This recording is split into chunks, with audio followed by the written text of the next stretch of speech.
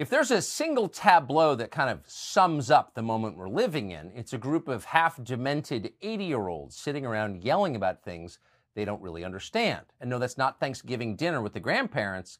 It's our federal government, an organization run by people who don't care about the future because they don't have one. There may be no one in the country who cares less about the future of the United States than climate czar John Kerry, who turns 80 next week.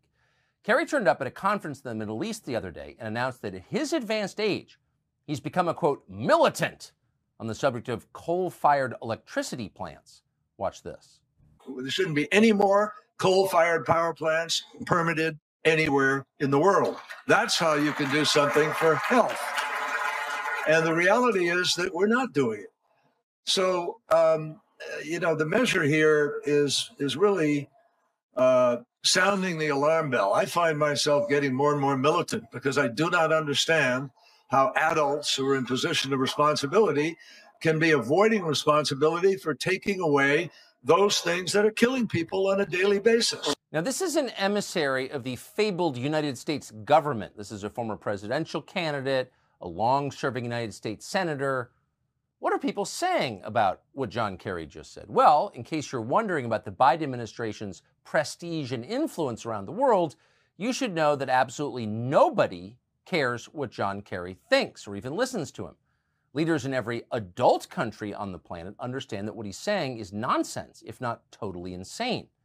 Because these are people with economies they need to tend to and people they need to feed. They don't have time for self-harm. China, for example, burns more coal each year than the rest of the world combined, and that will not change. In fact, it's accelerating. This year, the Chinese have generated 14% more electricity from coal than they did last year. Same thing in India.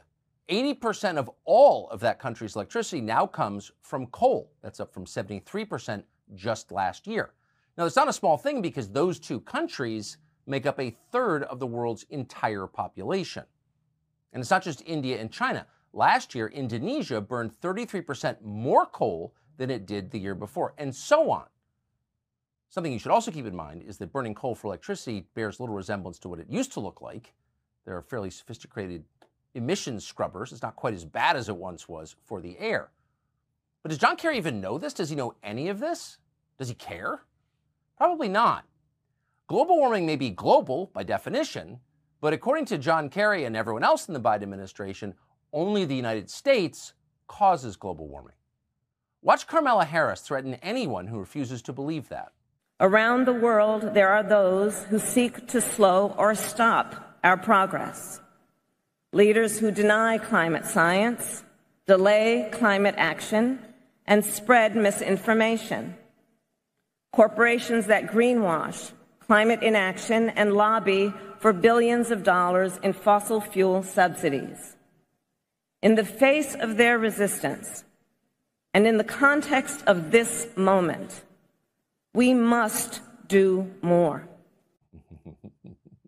Oh, bear will hurt you.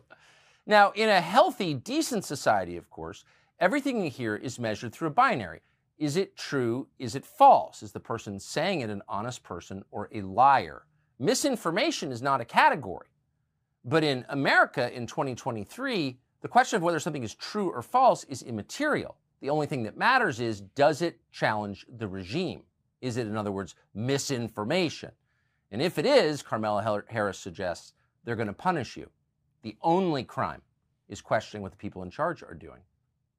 Now, if it looks like people like Kamala Harris and John Kerry are getting a lot more radical recently, they are. It's not your imagination.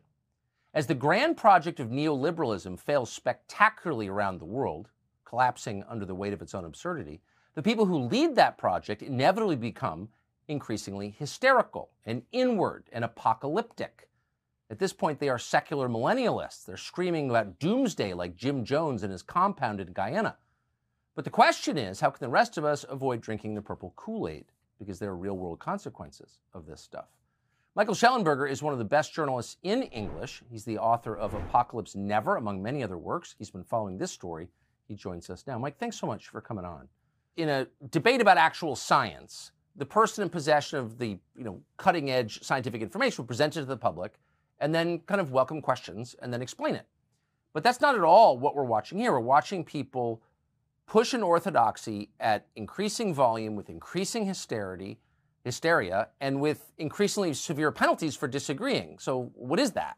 Yeah, I mean, I think what's so interesting about what's happening right now, Tucker, is that just even a year or two ago, global elites used to pretend to care about people, but they're not even pretending anymore. I mean, here they fly their private jets, separate private jets, including for the Prime Minister of Britain, his Foreign Secretary, King Charles, all taking their own private jet at the very moment that they're raising energy prices to historically high levels.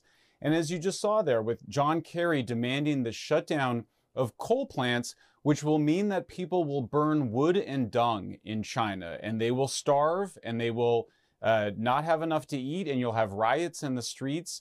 I think that what's so different now is that the elites are just openly and blatantly expressing their hatred of humankind, particularly the hatred of working people, of poor people, people both in the United States, in the so-called flyover states that they hate so much, but also in places like India and China and Africa, where people want to live a better life, and that's what coal has traditionally provided. What's so interesting, of course, is that the obvious alternative to coal is natural gas. If you cared about climate change, if this was actually about climate change, you would just produce more natural gas because it produces half the carbon emissions of coal. The United States reduced our carbon emissions by 22% between 2005 and 2020, with 61% of that reduction coming just from switching from coal to natural gas. But John Kerry and other climate activists are against natural gas, and they've been stifling the production of natural gas, clean burning American natural gas, which is the cleanest in the world. So it's so obviously hypocritical, but worse than that, I think it's really anti-human, and that's really what gets at it. It's a religion, it's a cult, like you said, and it really is about being against humankind, against humanity. Well, there's so many interesting threads here. I mean, one is that the rest of the world is ignoring it, and they pay lip service to it, and they're happy to sign treaties that they ignore or that have carve-outs for their behavior. But it really is an Anglosphere thing. It's a Western religion. It's only the United States, Canada, Great Britain, New Zealand, Australia who really believe, and Germany maybe, really believe this nonsense. And China and India are like, we've got 1 billion people here. We have to feed them. They don't care. Yeah, that's right. And there's a financial element here, obviously, too, where the largest donor to the Democratic Party, George Soros, but also Michael Bloomberg, and a whole set of other oligarchs have a strong interest in keeping energy scarce. I think that's what is a big driver of this. Yes. That's why they want to shut down nuclear plants, coal plants. They want to stifle natural gas production, and they want us to use weather-dependent, energy-dilute, primitive sources of energy, so-called renewables that are actually anything other than renewable. And these are technologies that require 300 to 900 times more land than natural gas or nuclear plants, and that keep energy expensive and scarce so that they can control the energy markets around the world. And so it's really all three of these things. It's sort of a grotesque display of anti-human power, of elitist power. It's also a religion. These guys actually think of themselves as saving the planet, but it's just a grift. It's a scam in order to keep energy supplies, energy which should be abundant. I mean, natural gas and nuclear are, basically infinite sources of energy, and trying to keep us scarce and keep energy scarce and dependent so that they can exercise greater control over the population. Where are the energy companies, the oil and gas companies in this? You would think, since they're famously profitable and big, some of the biggest companies in the world, that they would be making a lot of noise pushing back. They do in subtle ways, but they don't do it in public. Why is that?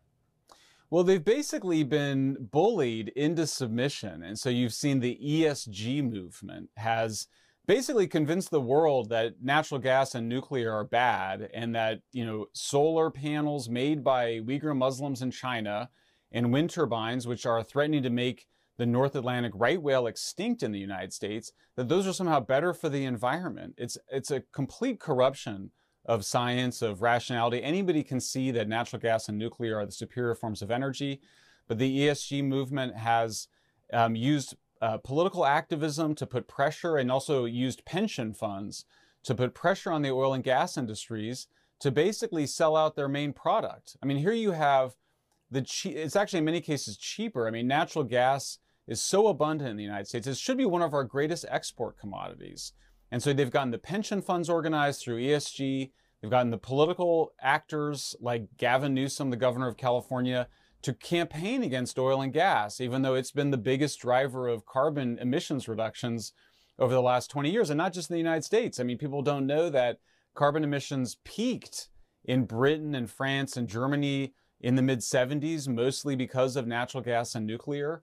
So I think you've just seen, cowardice set in response to some pretty intense ESG bullying by activist pension funds and by, frankly, sociopathic political leaders like Gavin Newsom. So, I mean, since this is fundamentally nonsense, the math doesn't work, as they say, and wind farms can't power the New York City subway, they can't fly airplanes. I mean, it's like it actually, if you don't have cheap energy, you don't have advanced civilization. So how long does this kind of posturing go on before it has to end? I think, Tucker, I think you said it exactly right. I mean, we know that the pillars of civilization are cheap energy, meritocracy, law and order, and free speech. And all four of those pillars are currently under attack. And so you start with cheap energy. I mean, you can't maintain modern civilization without cheap energy. We know we couldn't have had the Industrial Revolution for physical reasons if they hadn't found coal and they hadn't made a use of coal with the steam engine. So the attack on cheap energy is truly an attack on modern civilization, and it should frighten us, and we should be aware to it and alive to it. I think, what gives me hope here is that, environmentalism, it used to have a kind of utopian, positive side. That's all gone. I mean, we saw with Greta Thunberg and Extinction Rebellion, it became very nihilistic. It became very anti-human. So dark, it was basically just about preventing the end of the world, preventing the apocalypse. They used to still try to hide their hatred of humanity a little bit. But this year, I mean, gloves are off and masks are off, and you can just see, here they are openly flying their private planes to a climate conference where they're demanding that ordinary people pay much more for energy, that we keep energy supplies secure. Our electric grids right now in the United States, Tucker, are in serious jeopardy. I mean, we're having reliability crises, not just in California. That's the most famous one, but we've seen it all over the country. Texas, we saw it in the Midwest and Southeast last year during winter. So we're seeing an attack on the grid, which is really a testament to modern civilization. It's happening everywhere at the same time, Europe, United States. What gives me hope is that I think it's finally becoming obvious to people that it's a scam, and that the people that are pushing this really hate civilization, or at least they hate civilization for others. They want it only for themselves, and that they're in the grip of a really dogmatic cult philosophy. I mean, I think it's fair to call it a death cult at this point, when you're stifling energy supplies that are necessary to keep people alive, allow poor people to escape from the use of wood and dung. I don't know what else you call that than an anti-human death cult. That's right. It's not environmentalism, it's the snarling face of tyranny, obviously. Final question. I read the other day that the new frontier in renewable energy, wind and solar, is to clear-cut forests, to cut all the trees down, because they somehow contribute to global warming too. And I sort of wonder, will people put up with that? What about are there still old-fashioned environmentalists who believed in trees, like Julia Butterfly Hill, who kept the redwood from being cut down by living in it? People actually cared about the physical environment. Will they rally and say, I'm sorry, you can't cut all the trees down? Or they just sit back and watch it happen? The truth is, Tucker, they've actually been organizing and rallying under the leadership of some pretty extraordinary people. There's a woman named Lisa Lenoz, who I work with, who has done incredible work documenting how the increase of wind industry activity on the East Coast is directly causing the death of the North Atlantic right whale and the potential extinction of that species, as well as other whales. They've organized the Save the Right Whales Coalition, and we've seen huge popular response to it. I mean, even the people conducting the autopsies of all the whales being killed off the East Coast, Tucker, are paid off by the wind industry. So the wind industry has paid off the news media, they've paid off the politicians, they paid off the aquariums, they paid off Woods Hole. I mean, shame on Woods Hole. Yeah. These venerable scientific institutions have all been taking money from the wind industry. So we may not see it in the mainstream news media, but you can find it on free platforms, free speech platforms like X and Rumble. The true story of the resistance to these environmentally destructive, so-called renewable energy projects. There is a resistance rising, not just in the United States, by the way, but also by indigenous communities around the world, from Mexico to Norway. We see indigenous people fighting back against these big industrial wind farms. I think when these movements find each other, when we see that we have common cause for a pro-human environmentalism, a pro-human conservationism, I do think that the end is near, because it's destroying Europe. I mean, Europe will be the first to fall. You can already see Germany is in huge trouble because of the loss of the Nord Stream pipeline, but also because of its overdependence on, land use intensive renewables. So I do think there's reason to have hope, but there's a lot more of a fight that we're going to need to have over the next several months and years. Yeah. I wish they'd stop calling themselves environmentalists, because if you don't care about animals and trees, you are not an environmentalist. Sorry. Mike Schellenberger, who is, and a great journalist. I appreciate you coming on. Thank you. Thanks for having me, Tucker. Younger people say the news is full of lies. Kennedy's motorcade. 239 people. The death of Jeffrey Epstein.